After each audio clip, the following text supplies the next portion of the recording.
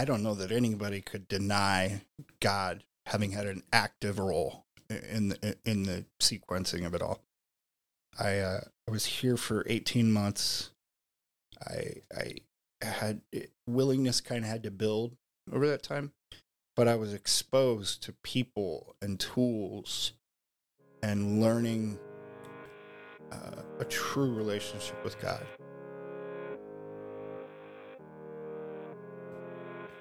Thank you for tuning in to the Rescue Mission podcast, where we discuss real topics that affect real people. This is your host, Jay Evans, and I've got my co-host, Blake, with me today. Hello. We're excited to have an old friend with us, Dave Lallow. He and I have met for the first time today, so I'm excited about this, because a lot of times with podcast interviews, you know, I've done a little bit of my research into people and things like that, and I'm kind of coming into this one typically like you would come into a normal conversation with somebody, where we're just getting to know each other, getting to know your story. So, Dave, who in the world are you? Just a guy, a blessed guy. I had a past that brought me to the old rescue mission, and The old building. We're the same rescue mission. the same mission, old building. But I have a life now. Yeah. When were you here at the rescue mission? 2000 and August of 2016 until early, maybe February, March 18. And it always amazes me. All of you guys can almost remember the exact date. Sometimes people can even have it to like the hour they arrived, because it was so impactful, beginning as well as when they commence or when they're ending their time here. And it's always amazing to me that it's just so impactful that you're like, yep, those were the dates. August I remember 16th. it. See, I knew you'd be able to pull it out the second that I started talking about it. That's great. So tell us about just who you are, Dave, what you went through. Give us a little bit of your backstory. I had a seemingly normal childhood, private school, Catholic school. Early on, I didn't fit the same mold as a lot of my peers. And pretty much earlier than most people, I got into looking for something. And, drinking was in grade school, drugs, grade school, it spiraled early, and then in high school was the OxyContin generation. So that was when it became crippling. But I still actually had some, good jobs, and went to college for 7 years. I have a degree, almost had a second degree. Well, 7 years, I would hope so. And I eventually I started using needles probably when I was early 20s. And that spiraled me out. That's unsustainable, unmanageable by definition. So I went through, burnt bridges, had girlfriends, had family, had my own places, different levels of income within the drug world, different sources of income, but it just compounds. It just kept getting worse. It just became more and more dysfunctional every day. So the last couple years out there, I spent a lot of it in jail. I was homeless, and so they would they don't give you the probation or anything after a point. And there was a summer I had 3 PIs. Oh man. And so they 30 days, 60 days, 90 days, 180 days executed because you're indigent, they call you. So I was never under any illusion from a very young age that I had addiction problems. I was an alcoholic. I was whatever it was. Most of the time it was opiates, addict. So I didn't have any trouble accepting that diagnosis. I had trouble accepting that I'd have to stop doing those things. That had become, I'd say, beyond my escape. It had become my identity. Mm-hmm. I didn't goals every year become more and more minimal or violatable. I didn't even, when you're injecting drugs, there was no bar. Yeah. And so every time things got worse, it's not acceptance, but you just, there you are. Yeah. And so I had been in and out of some like treatments, court ordered, non-court ordered. I had some clean times of a few months, maybe a year at some point. But I had no idea what I was doing. Yeah. I don't know if I had the willingness to get out of it. I didn't want it to get worse. Nobody does. But it wasn't until 2016.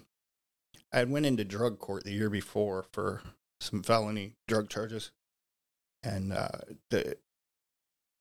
think I made it 4 months. I had no willingness still.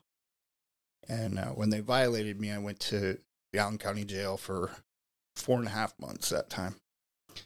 And sometime in there, I spent a lot of time talking to God, but all I ever used to know about talking to God was pretty much asking it to stop hurting. Pretty much an ask without an offering. I'd offer all the time, I'll never do it again, but I always did. But sometime in there, I had a little bit of a transformation in terms of willingness. I realized, though I couldn't see life without my escapism tools, it wasn't, I was going to die. I mean, the overdoses were, fentanyl was coming around heavily and wasn't going to make it. So that's 2016, August 16th when I got out. I had been under some pressure to come here, and having been sleeping in the parking garage prior to that, I didn't have a whole lot of option. But that's when I came here and my journey here started. Mm-hmm. Yeah, well, that's kind of what we always like to touch on too. Kind of tell us about your journey here, and even kind of what led to the life that you have now with your wife and where you guys are at. I think it's crazy how it all kind of coincides together and how everything came together all at once. I don't know that anybody could deny God having had an active role in the sequencing of it all. I was here for 18 months. I had willingness kind of had to build over that time, but I was exposed to people and tools and learning a true relationship with God. It always had a foundation in it, but building that relationship outside of a childish, selfish type world, and it was hard here. It's not the same crowd as it is at church, and I didn't like that I fit in. I kind of hated that. And so it was incentivizing, and little by little, God gave me the willingness. The tools were always there. I always knew them. I'm an intellectual guy. I knew what people said worked to escape alcoholism and addiction. And as that built, one thing led to the other. I commenced here, but it wasn't when I was getting ready to move out. I, for some reason, had a thought to kind of hedge my bet a little bit. So I talked to Brandon Bowers at his halfway house. He was just starting it kind of at the time. And I went there I didn't know how long I'd go for. I didn't have a plan, but it ended up being 3 months, which was good for both of us. It was some self-protection. I always used honesty. From the time I got to the mission, I learned raw transparency was my self-protection. But that was kind of a physical protection. I'm in a sober house where Christ is the center, and my old living was heavily discouraged. So then I left there after 3 months, and I went to this guy, Dan, downtown Fort Wayne. He had this house with, 12 or 14 bedrooms. Wow. And at some points, the mission had talked to him about like kind of a transitional situation, but he was just He was a very good guy. He was a different guy, though. And so it was him and his wife and his handicapped brother and this lady who's a writer who was a really nice gal, had been there a long time, and some people from within the church, which is now my church, from other countries. But the rules were you had to go to church on Sunday, and you had to help with some chores there, and there was no drugs or alcohol. And I was kind of sold on that. Plus, my credit was about as bad as it could be. My references weren't non-existent. So, I mean... You mean you didn't keep all that up to date? I probably could have told people. I could have painted a pretty story, but it was that's why I say, God, it was just as things became available, I had the willingness, I guess, to listen to God, putting these steps in order for me. I didn't roadmap this out. My life, I just listened. And to be fair, I was taking what was available at the time, but I was willing because every step felt better, and I was getting to places that didn't seem possible. And that sounds crazy that just living in a boarding house was a step I didn't see possible, but from a parking garage under a tarp, it really didn't seem possible back then. So I was at Dan's for, I was there over a year, but in that time period, I'd gone through LSSI Works while I was here, and then I went through Blue Jacket. I'm good at classroom type stuff, and there was all these programs, so I shot my shot, and I ended up through one of those getting a good job at a place called Quadrant. It was a plastic extrusion place, and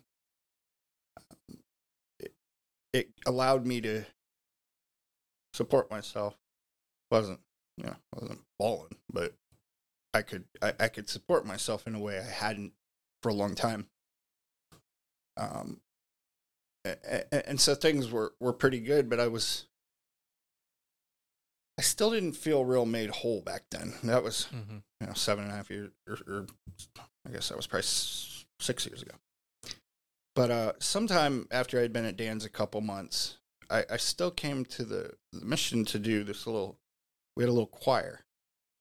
And it was nothing I ever considered I would do in my life, but it was one of those things that Sam asked me to join, and God was like, "Are you scared?" And I was like, "Dang it." And so I had been in this choir for a while. So I was coming back here for that. And one day we would meet at the Karras house. And one day I was standing, I just got there, and I was, gabbing in the lobby. And this lady walks by, and I was like, "Who's the new staff person?" And she was not staff. And so I made it very well known that I was interested in her. I'm not real shy about that kind of thing, but I wasn't very optimistic either, but you got to shoot your shots in life. And long story short, over a couple of months, some people, a guy I knew from the mission, a gal she knew from there, they found a way to make our paths cross. And Ashley asked for my number, and I have not, since that very first call, even considered pursuing any other route other than my wife. That was a dream I had. It was one of the goals it was really the goal I set for the future. I wanted to be a husband. I wanted to have a wife. I wanted to start a family, to provide for it. It seemed simple, but it was almost seemed unattainable. I was broken. I was a broken man who didn't see myself as any type of offering to any woman that I could love. But God lined that up real good, and we got married not even a year later. Actually, we've been married 4 years. You should probably remember that date, Dave. September 1st. There we go. Yeah. We got married September 1st of 2019, just before the the world ended with the COVID. Oh, Well, on that note of marriage, I think that's a topic we really haven't talked on at the podcast, but especially with residents, past residents, and kind of reintegrating into society. And kind of you had said it was one of your major goals when you were commencing here. Like, hey, I want to get a family. I want to have someone to be, my better half, if you want to say, in life. What's your marriage like? Marriage is already difficult enough. I can't imagine adding the elements that the two of you bring in as well. How do you two work together to support one another?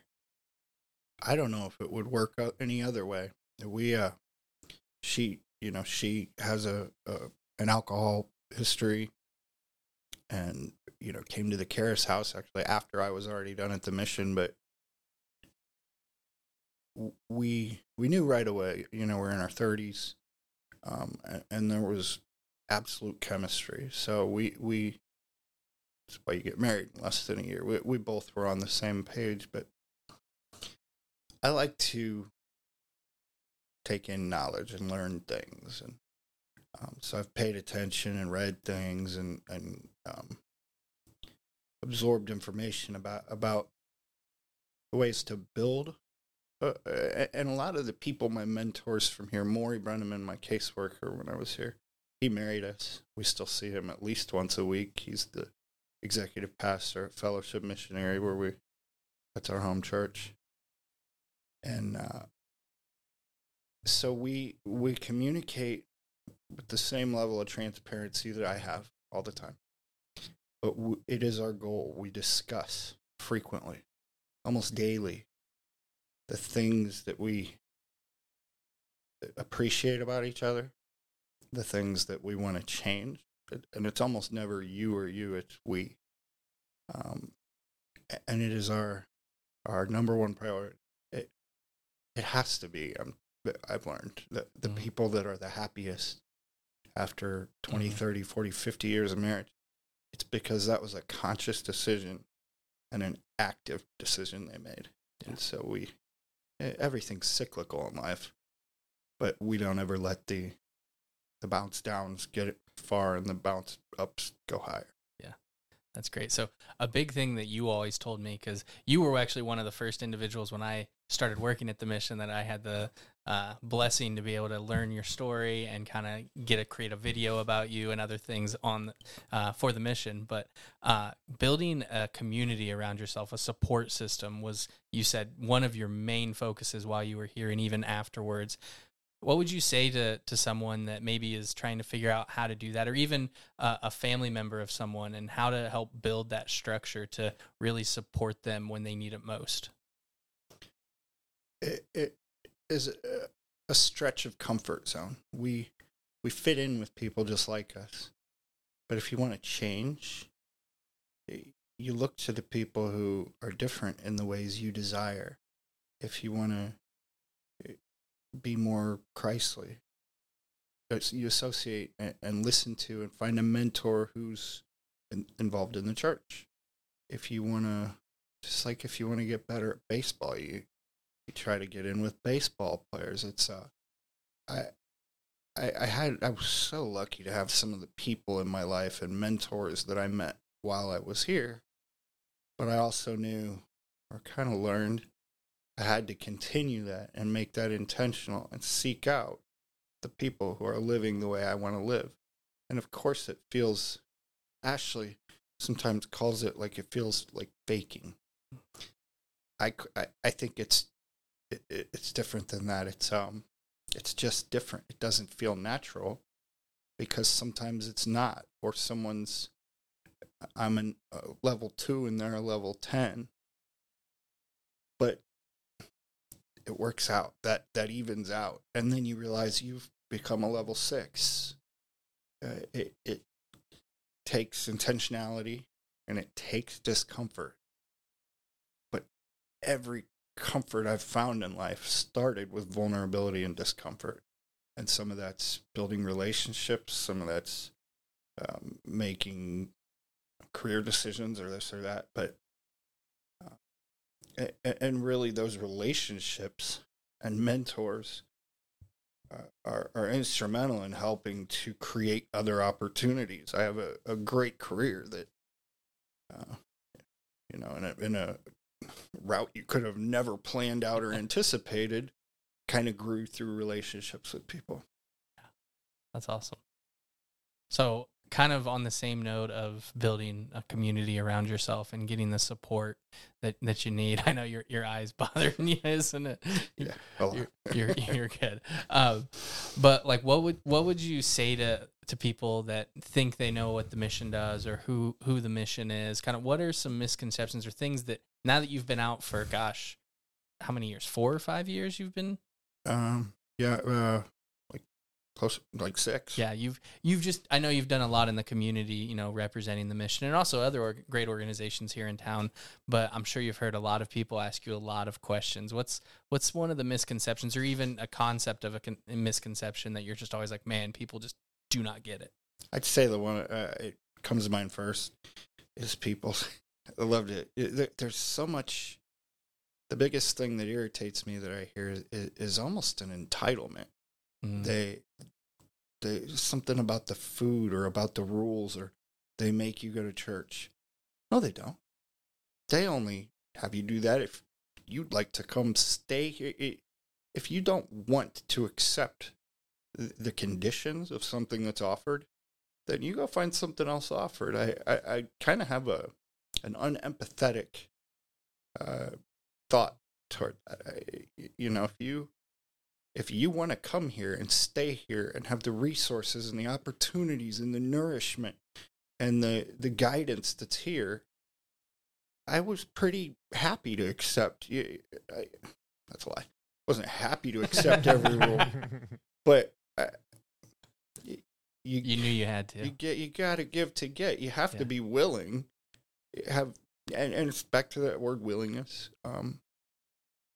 And so I'd say that's probably the thing that always catches me on. They didn't make you do anything. Mm-hmm. You didn't have to be there. Yeah.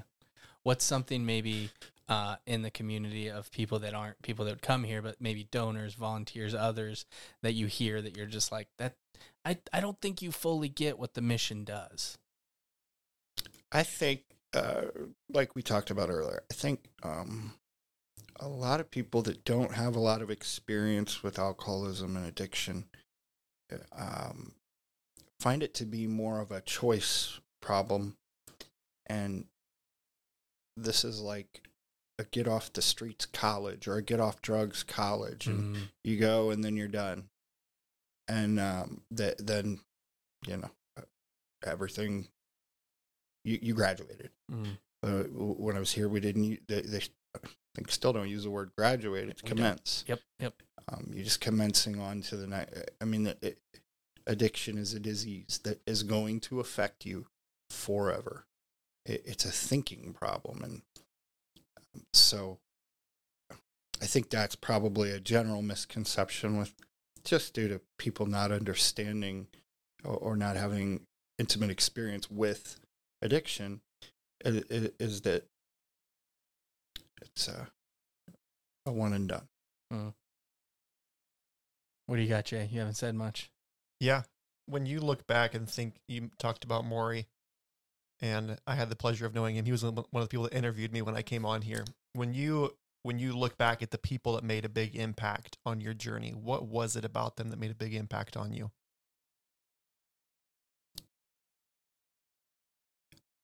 I think the people that had the biggest impact, it was because of their heart. And I don't think it was a heart made by them. I think it was people that had Christ in their heart. I think it was people, I really feel like Christ fills that Christ-sized hole in our heart that we try to fill with everything else. And I think I learned that here. It was people who had a heart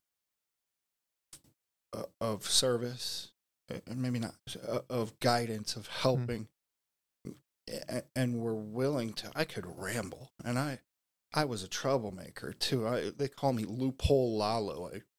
I mean, I forgot about I'm that. not a saint, and it was people who saw me and gave me more credit than I gave me, and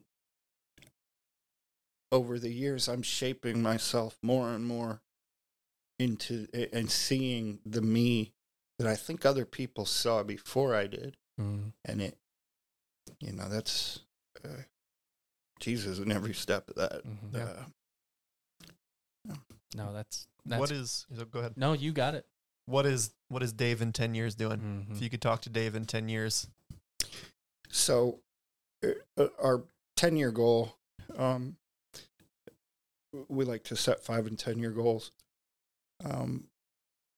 We want to build a house. That's closer to the 5-year goal. But we both had terrible credit, and we rent. Fortunately, a cousin of mine owns a property management company, so we've 2 married felons with bad credit and bankruptcies. Your guys' a bank's dream, right? And a 5-year-old pit bull. We have been very lucky and had a few houses, and now we live in a great 100-year-old, huge, nice house. I didn't understand as much about how a bigger, older house, the electricity and gas seem to be a lot more. But we've been very fortunate there. And we both have great jobs. I didn't mention, I run heavy equipment for a concrete company, non-union. That's a for now thing. I have an offer from the union that has been standing, and I'll probably end up there when God decides. But we have we have good vehicles, but the 10-year, we'll have a good handle on our retirement. We both contribute. I do pretty aggressively to my 401k, and build a house with a little bit of land, 2 acres maybe, and security. She keeps taking little lateral or vertical promotions at work, so that's great. But she'll settle into a niche, and I look forward to having almost the appearance that we never went through what we went through, and not for that deception, but for that accomplishment. Yeah. Mm-hmm.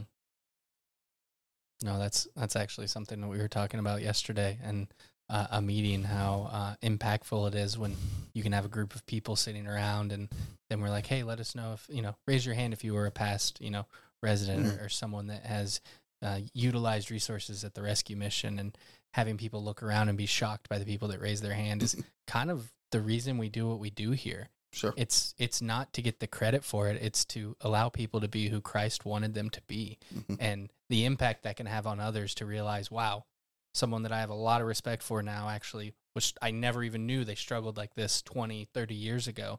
They're a completely different person now. And exactly like you said, like to be able to be the person you are, to where people would never even know the things you went through. Not that they didn't happen, and not that you're not willing to speak of them, but that's not what people equate to you. I think you probably would agree that you spent a lot of your life being that guy, and to be a different guy, a lot of times it's changing people's perceptions, and nothing you can do. It's their perception of you, but you've done everything you can to say, that's not who I am anymore, and this is the direction we're going. Is that fair? Yeah, I think that's the word recovery. Mm-hmm.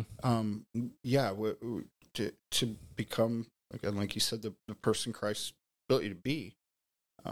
We already get that, and we're really involved at our church, Fellowship Missionary. We're in a program there called The Planting that meets weekly, and then we have smaller groups. And it's an active group, and I'm an usher, so we're exposed to a lot of people there. We already get the I would have never guessed that, but to continue down that road, like I said, to be clear, it's not for any deceptive nature. It's just to grow, and the every step of that way, we have more to offer, and we both actively try to. We're really involved with AA as well, and it's a privilege to be able to help other people. It's not it's kind of, it's in the steps, 12 steps. You keep what you have by giving it away, and the more successful we become in a worldly way, the more we can offer in a kingdomly way. Yeah, that's awesome. Yeah, I'm encouraged because I'm reminded that in the midst of all of our stories, there's always a part where we didn't know how much farther we could go. But it's by the grace of God, it's by his restoration, it's through his grace that he restores us, that he grants us the gift of recovery to get us through those difficult seasons. So maybe somebody's listening to this and they didn't have the same upbringing or the same situation you went through, but they probably went through challenging times. They probably went through difficult times. So my hope is that this episode will serve as an encouragement that God is good, God is generous in his grace, and that you never know when God will show up in your life and radically transform it. Dave, thanks for coming on the podcast today. It was a pleasure. Hey, thanks for having me. This